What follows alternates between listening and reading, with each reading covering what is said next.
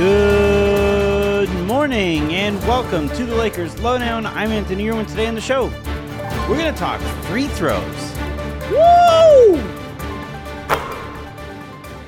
I mean, me talking about free throws is better than me complaining about Frank Vogel saying the Lakers are going to go back to a starting lineup featuring DeAndre Jordan again, right?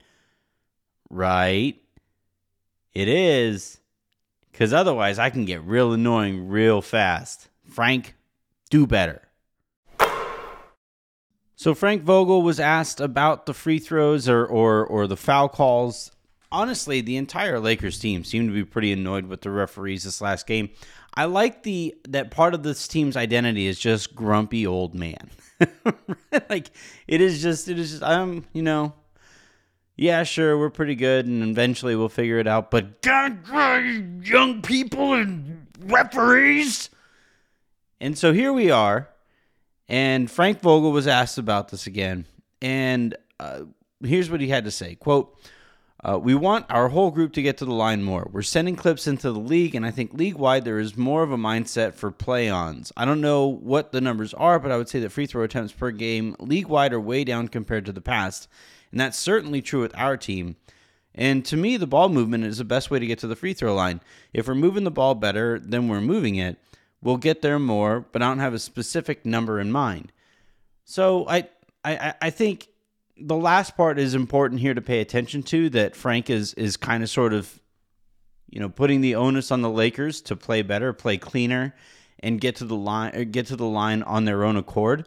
Whereas you see some of the quotes out there from the people who have been the most affected by the new approach to calling or not calling shooting fouls, and it just comes across as whining, right? Like, oh, I think Trae Young said something along the lines of like, how many points certain players are averaging and how they've never done that before. And it's like, yes, Trae, that's the freaking point. That's why these rules were in place in the first place, because the way that some of these scoring totals were being inflated was not in line with the spirit of the game. And I think here when it comes to the Lakers, some of the foul calls that they aren't getting right now are part of the overcorrection. This was always going to be a process, and in a way, this is almost a live negotiation that we actually get to watch, where the league wants the game called a certain way, and the players and the player union wants it called a different way. Remember, there is incentive here for the players union to argue on behalf of the players when it comes to free throw totals, because if players can get their numbers inflated in any way, that would help them get paid better. So the players union has a vested interest in this as well. And so what we're watching right now is, I think, the league setting a tone that is far beyond what they maybe want the calls to look like, or the way that the game should be called eventually. So I think they overcorrected here with the referees not calling as much and letting some things go. One thing that has kind of fallen by the wayside is continuation. And I think what is going to happen eventually is the players are going to continue to voice their frustrations, and the league will give way a little bit.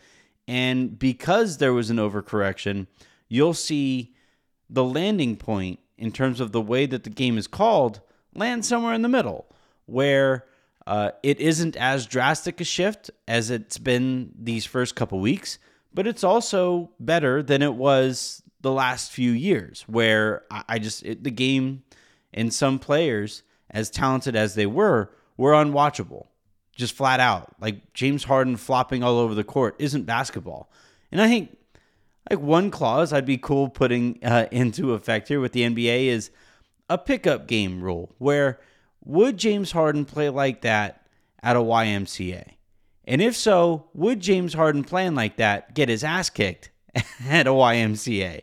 And if the answer to either of those questions is yes, then that needs to be taken out of the sport. That needs to be taken out of the league. So the way that the league is handling this is they've basically overcorrected. And I think the players as a whole are still trying to adapt to this current iteration of NBA refereeing. And then eventually the players will adjust. The referees themselves will adjust. Because, look, just like it's difficult for players to break bad habits, referees have bad habits of their own that have had to be broken. And so everybody is just kind of learning and negotiating on the fly here. And while that is more of a generalized league-wide statement, that is also kind of applicable here to the Lakers. So Jacob Rude wrote this up here for SilverScreenandRoll.com, and what he took a look at was the percentage of the time that the Lakers attack the rim or shoot one of their shots from the rim.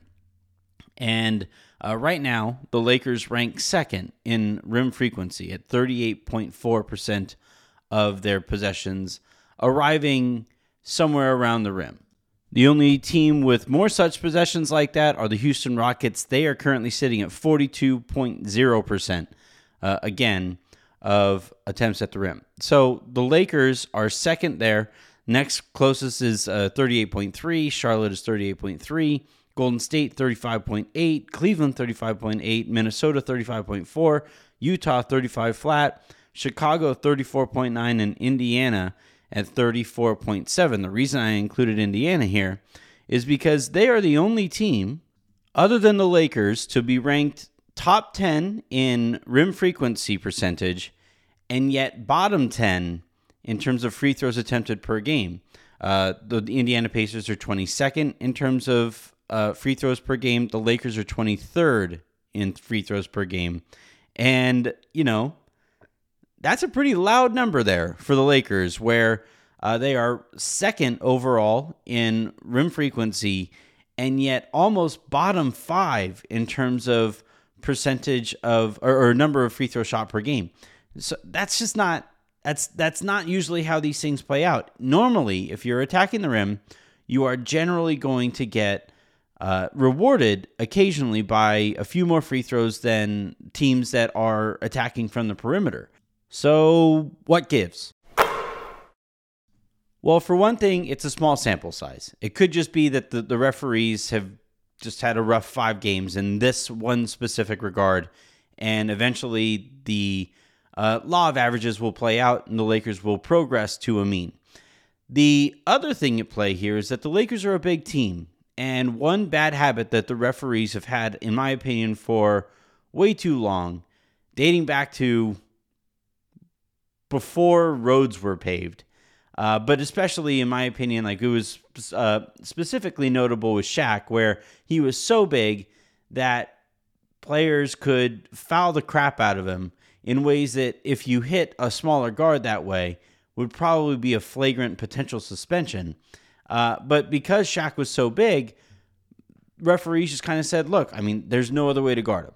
And I think here with the Lakers, when you have LeBron and you have Anthony Davis, two of the most physically imposing players in the league, you are going to see referees kind of swallow their whistle, because how else is a defender supposed to play them?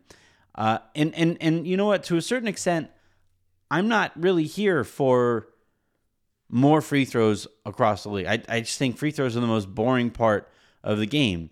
But where I think it's fair for Frank and the rest of the Lakers to take issue here is you can't continue to punish us to this extent for being as big as we are.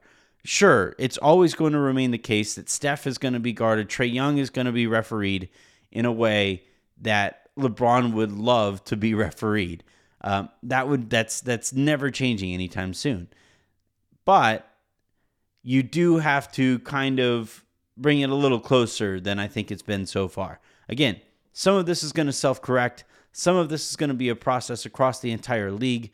But I think it's fair, or more fair, for Frank and the Lakers to take issue with the way that they've been refereed so far this season than it is when I just hear, James Harden say, I'm not here to make excuses, but here's this list of excuses that I have for why I have turned into John Salmons to begin this season. All right, with that in mind, the Lakers will be in action tonight. They will be playing the Oklahoma City Thunder. I'm hoping that this is that rare message send game that the Lakers are very capable of, especially against OKC. This would be a nice one to just get that bad taste out of their mouth from the loss a few games prior or a couple games prior, and then knock all of that doubt that might still be kind of sitting in the back of our minds from there. So we'll see if they're able to do that. We are going to have full game coverage as always on Silver Screen and Roll. You have a preview up, we'll have a game thread up, and then we'll have post game analysis, both in terms of written form with a recap, and then also in the form of Harrison and me arguing about what we just saw in tonight's episode of the Lakers Lounge. With all that said, and until I talk to you guys tomorrow, I'm Anthony Irwin saying have a good one.